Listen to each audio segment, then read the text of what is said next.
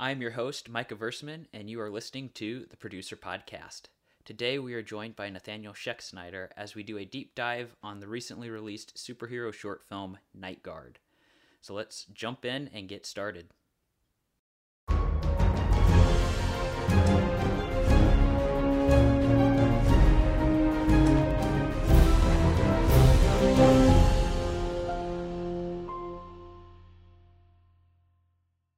Welcome to the show, Nathaniel.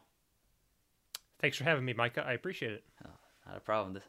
Really enjoyed NightGuard. That was definitely a highlight when I saw it at the festival the other year. Thank you. So maybe to start, why don't you just explain kind of how you initially got started in filmmaking? Yes. So I kind of got into it by accident. I am an amateur novelist, and so writing stories has always been kind of something I've been passionate about. I've even actually drawn some comic books here and there. That's kind of where my love for comics and superheroes initially came from, and so something I love to do. But my sister Ivy, who is a co-producer on the project, or an associate producer, she loves doing filmmaking, especially with her business, which is kind of on the commercial equine side of things. And we started just making some little videos for our church, with her being on the technical side and me being on the creative side. And that's how we kind of fell into it, and just kind of gradually honed our skills over time, and worked on larger and larger projects. Nice. So then, after you worked on some of the smaller projects, how did this idea for NightGuard come about? Yes. So I think for me, it was a desire to make a superhero story, but tell it in a way that I don't think it's been told before, in terms of having a very faith-based message. Okay. To kind of complement a lot of what you see with what Marvel and DC are trying to do. Mm-hmm. So I really wanted to do a superhero or a comic book style film. And some of the initial ideas were really trash ideas. They were kind of the first thing you would think about with a superhero story. I've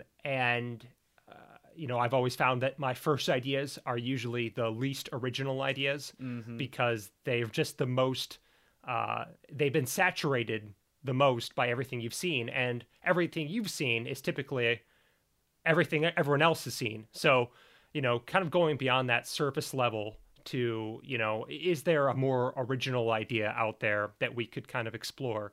And so that's kind of how the idea started for the film. Is one, we wanted to make a superhero film, and two, we wanted to do something in kind of the faith-based arena, which was not something we were really seeing in the Christian movie genre. So that's kind of how we started with those two things. Okay.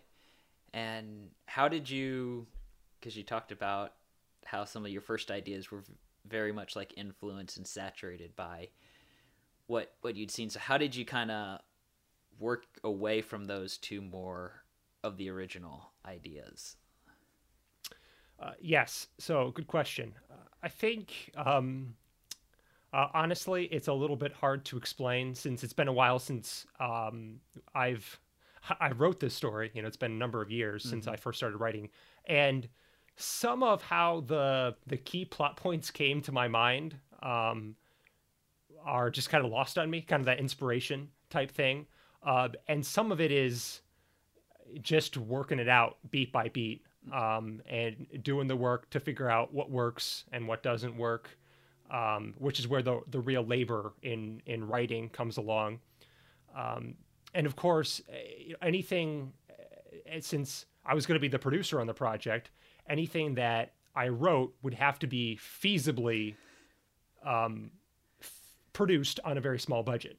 So those are definitely some things that kind of influenced how the story goes. So we couldn't have any major blue sky beams or any giant CGI fights. So how can we tell a superhero story with the means that we have, while also conveying the message that we want, within our means and in a responsible way. Okay, yeah, no, and I think you did a very good job of telling the story within your means, because I've been in those positions too, where you have the grand idea and just isn't possible with what you have available. I think one approach that we took, from it's a story, but it's also a production side of it, where Okay. some of my other films that I've worked on have been very dialogue heavy, because who doesn't like dialogue? It's a writer's dream to do lots and lots of dialogue. But for me, it was a little bit harder on this project, because we made a conscious choice to say, how can we tell this film as visually as possible? So there's the one scene where these two characters are in a house having a dialogue, and that's where the majority of the dialogue comes from in the movie. And everything else, we try to come through it as kind of the controlling idea of, all right, let's just do things as visually as possible, so the audience can just be immersed with what they see rather than what they're being told. Right. Yeah. Yeah. I mean, you did a good job. It never, when I watched it, that never I never noticed that before. So then, since you were kind of the main producer on the project, was that a role you were wanting to fill, or was it that kind of more just, we needed a producer, okay, I'll do that position? Yes, it's very much the latter, where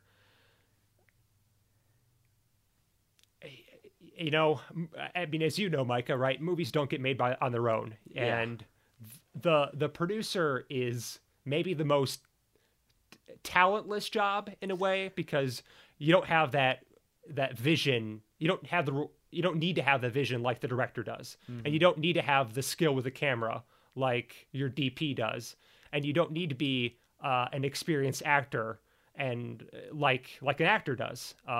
But being a producer means that's the thing that's going to tie your whole project together.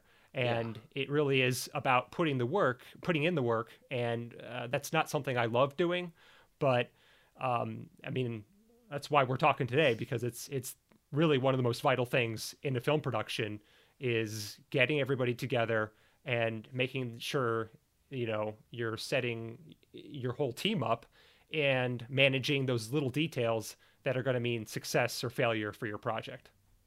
Definitely.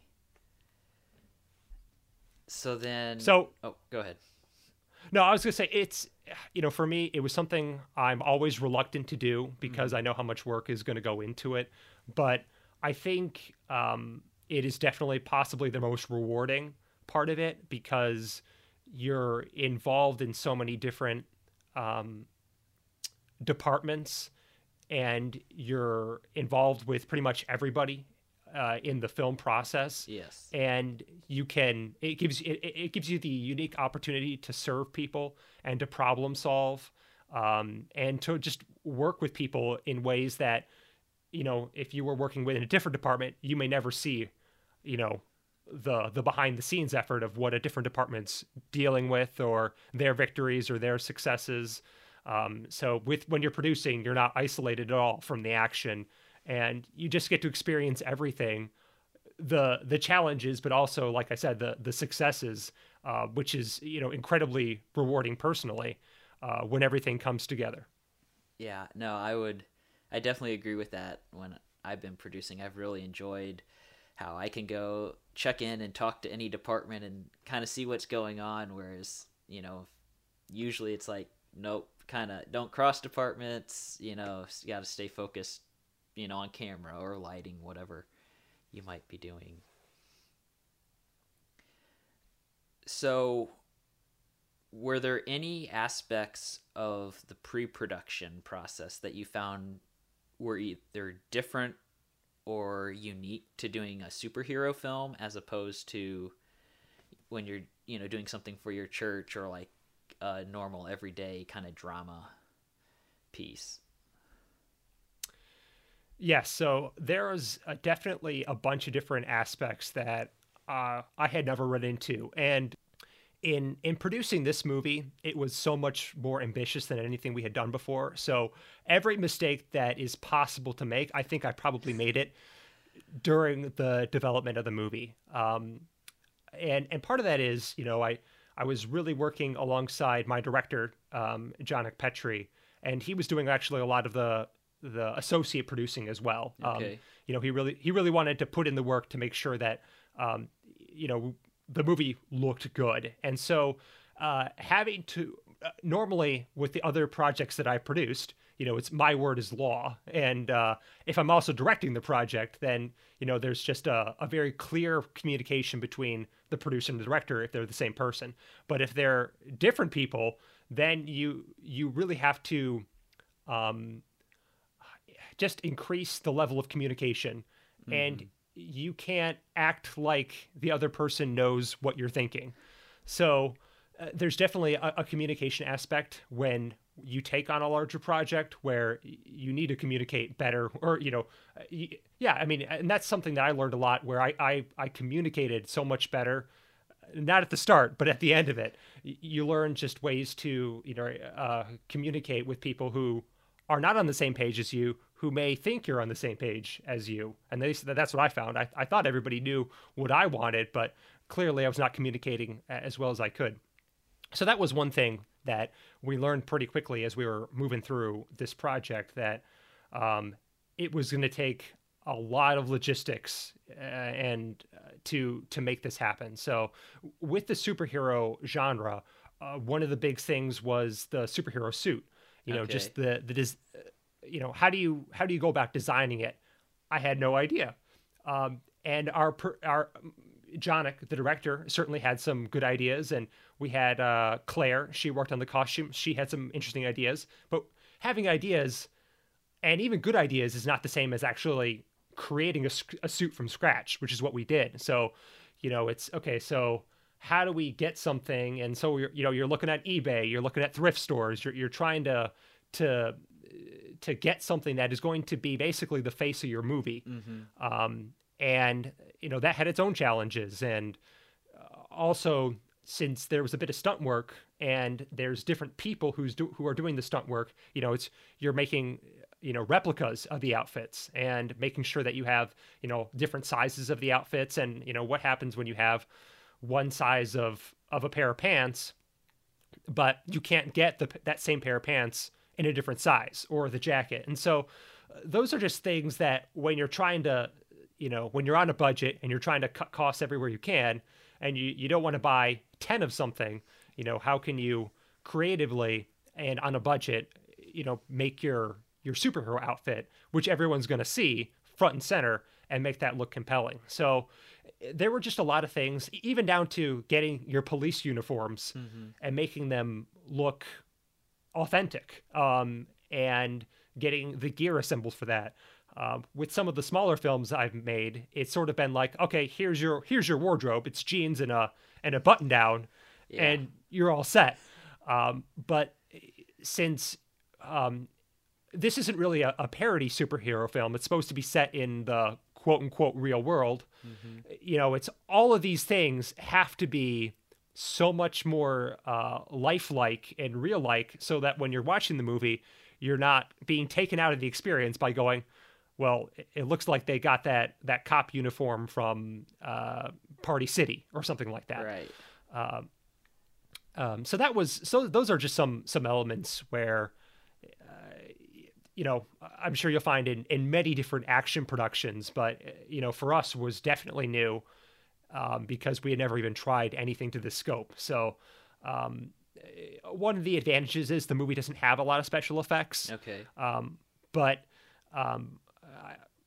that's something you also have to think about is, anytime you have a VFX shot, that's not trying to cover for something. Um, how all of a sudden you have to consider that as well when you're shooting, and in pre-production is like, how are we going to do these stunts? How are we going to do this, VFX shots in post? How do we plan that out? So yeah, definitely a lot different than a normal comedy bit where you can expect everybody to show up in their clothes, and those details don't matter as much. Yeah, for sure. So you mentioned how Jonick directed it. So was that, since you wrote the film and then you were producing it, was that a challenge at all to find a director that you felt was gonna do justice to the story you had written? Yes. So Jonick was one of the very first people who I approached about the project, because I knew I wanted to make a movie with him after seeing some of his previous work. And I really thought that I really could see that he's got some skills, and he's going someplace. That's kind of what I thought. And I'm like, this is the guy who I want, directing my film. And so I was working with him on the script and long into pre-production. And so he and I were not always on the same page in terms of the story and the production, but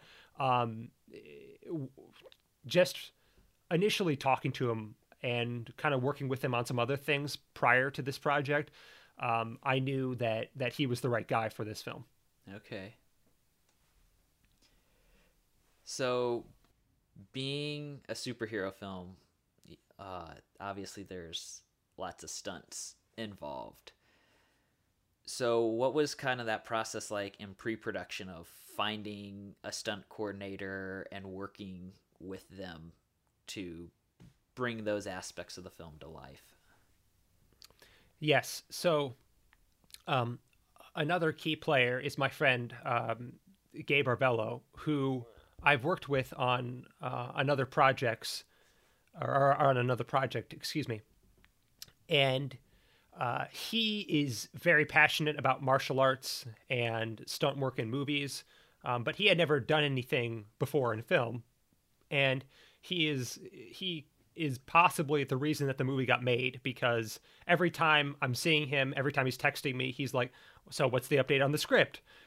When is this movie going in production? And he was so passionate about working on it and doing the stunt work for it that I could almost just turn over the action sequences over to him and the director, because the amount of passion and the amount of ideas that they were coming up with, I can't really take credit for the amount of work that they did to put it on screen and put the quality of the stunt work on screen. And on the producer side, it's more of like, okay, so what do you need? Do you have the safety equipment to do it? Do we need, how do we make the time so that the actors can train together? How do we bring our lead actor up with our stunt coordinator so they can go through these fights?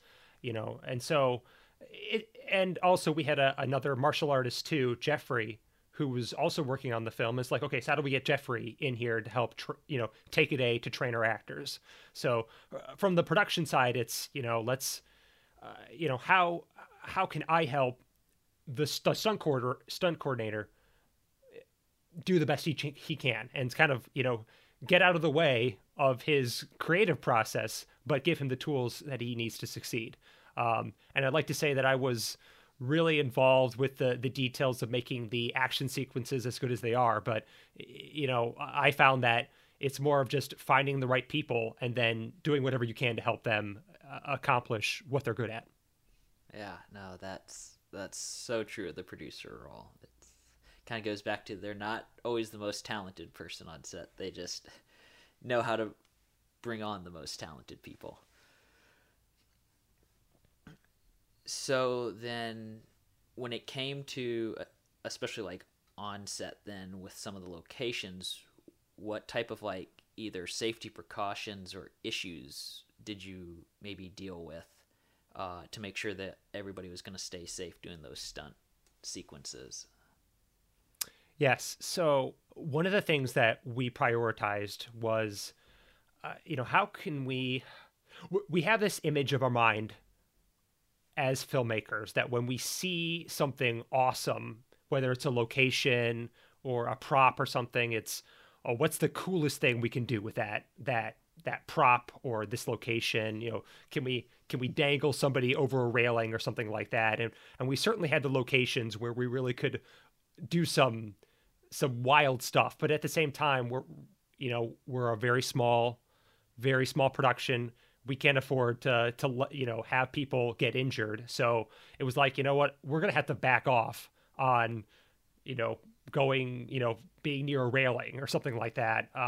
One of our locations where the final confrontation goes down, there are some serious heights, and there were some OSHA safe railings, but at the same time, it was like, okay, we're not going to film anywhere near that drop off. There was we filmed in a warehouse that had lots of had a lot of stuff in it, and some stuff was very sharp and pointy, and it was our first AD was try to make sure that, okay, we're gonna not film anything near dangerous parts of this warehouse, of this location. And so we might have been able to get some more epic moments on there, but there's a risk reward aspect to anything that we do, and we just didn't want to do things too risky. Right. And in addition to, right, we're getting some crash pads out for falling and things like that, so nobody gets injured doing a stunt fall. And it's just knowing when to just say, you know what, this would look really cool, but for safety reasons, we're not professional stunt people, we're not professional safety people, so let's not take some of the risks that might look good, but might injure somebody in the process. Yeah, no, that's well said. So you mentioned like the warehouse you filmed in, and there were a number of, I thought, very impressive locations in the film. I think the one that really stood out to me is the couple of shots you had on the train of the main character. So what was that process like of finding and then securing those different locations? Yes. So Jonick, our director, he has a very firm policy of let's do things, let's shoot for the best quality that we can, and he does crazy things in order to just wild things in order to meet that goal. And so one of our Saturdays, after we had done several days of shooting, we had planned to just take a day, and we're going to go to Chicago with our DP, our director of photography, me, the producer, our lead actor and the director, and a tour guide. And we're just going to go to Chicago, and we're going to try to fill in some of these gaps in the movie with shots from one of the largest cities in the world. Mm-hmm. And so what we try to do with the train is, Chicago has rules about, filming on trains or in different areas. And one of the things is, if you don't have sticks on the ground in a train, you can film. Okay. So, right, it's all that's handheld on the train. And we tried to, shepherd off an area where there was no bystanders, throw our actor up and try to, film going around the city on the elevated train, the actor just kind of hanging on, and pick some shots that didn't look especially like Chicago. So no one goes, hey, that's not Lakeland City, that's Chicago. So that's how we kind of approached, filming that, where it was done in a legal way, mm-hmm. but also, it was done in a professional way too, where it looks like the movie takes place in a city, as much as we could, right, considering we filmed in a small town in Illinois. Yeah, no, it I think it paid off. So that's cool. I never really looked into filming on a train or anything like that before. Yeah, and I think that's one thing when when you're producing a project is what steps can we take to make this film look as good as possible? And, sometimes time is a factor, but, is it, can you go the extra mile for, even if it's a couple of shots?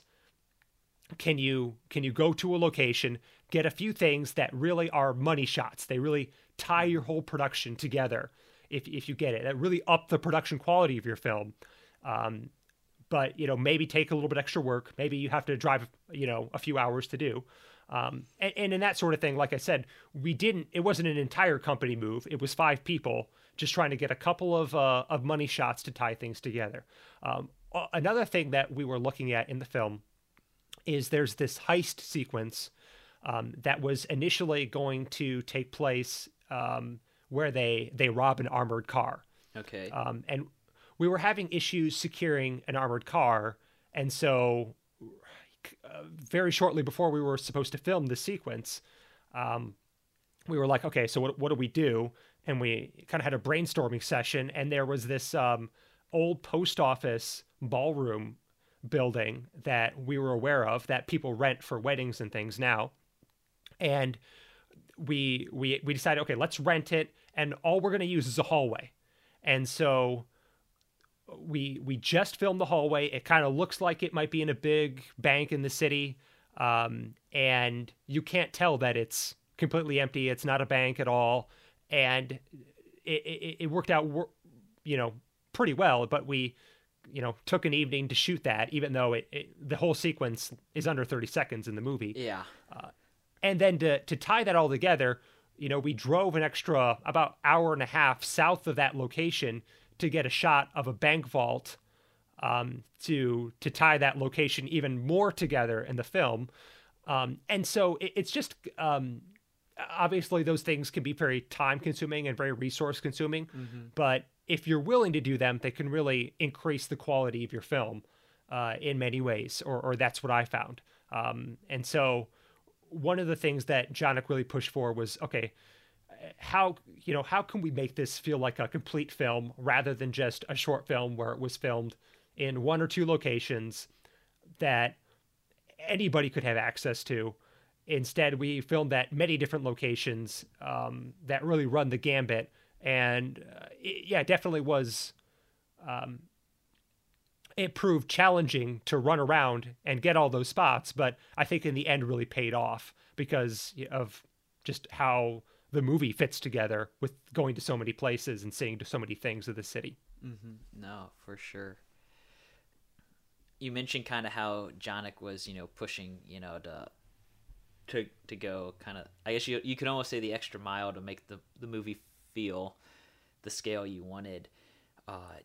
Do you have any thoughts on, as a producer, like when is it okay to let the director keep pushing for what he wants, and then where you kind of have to like put your foot down and say this aspect, it's just not doable for, whatever reason there may be? Yes. Yeah, that's an excellent question. And I think the nice thing about Jonick is he's also a guy who thinks about solutions, and a guy who is thinking about feasibility. And so, right, if someone's going to come up with a good idea, to me, the producer, that we can do, I want to try it. I want to see if we can do it in our time frame. And some of the things, we were able to stretch some of our shooting days on a week kind of unexpectedly and fit some stuff in that we didn't think we were going to. So, once we were, just, is there anything we can do to maximize our time? But there are some things that our producer our director, definitely wanted to do on set that, you have to have a conversation with the first AD and say, look, we just don't have the time to do it. And some things were cut because, and some, you wanted to do, 60 shots in this location, and sorry, we can only do 40 shots. And I know it would look way more cinematic if you could do this, but look, we have a crew to feed, we have a crew that needs to sleep, and we just have to back it off. And So I think the one answer is, if you can do it, try it. There's no downside to trying to help make the best movie that you can do. And I think sometimes we sell ourselves short, and we think that, oh, that's too hard, or that's going to take so much time and energy and work, that we just kind of automatically write it off. But I think, working with Jonick, he taught me of, how can we have an attitude of abundance rather than scarcity, and how can we try to do everything that we can. Obviously, one constraint is budget, where we can just say, hey, no, we can't do that, not in the budget, and that's the end of it. But at the same time, right, if you're on a budget, you sometimes can, there can be creative solutions within a budget to meet things, and that's kind of where, as a producer, you're trying to balance all those things, your time, your budget, and the quality of the film, and making sure that you can get the most bang for your buck in all three areas. All right. And with that, we're going to wrap up this episode of the Producer Podcast. Join us next time as we continue our conversation about the creation of NightGuard, as well as talking about balancing work and family in the narrative film space. Until then, make sure to subscribe to the Producer Podcast, and thanks for listening.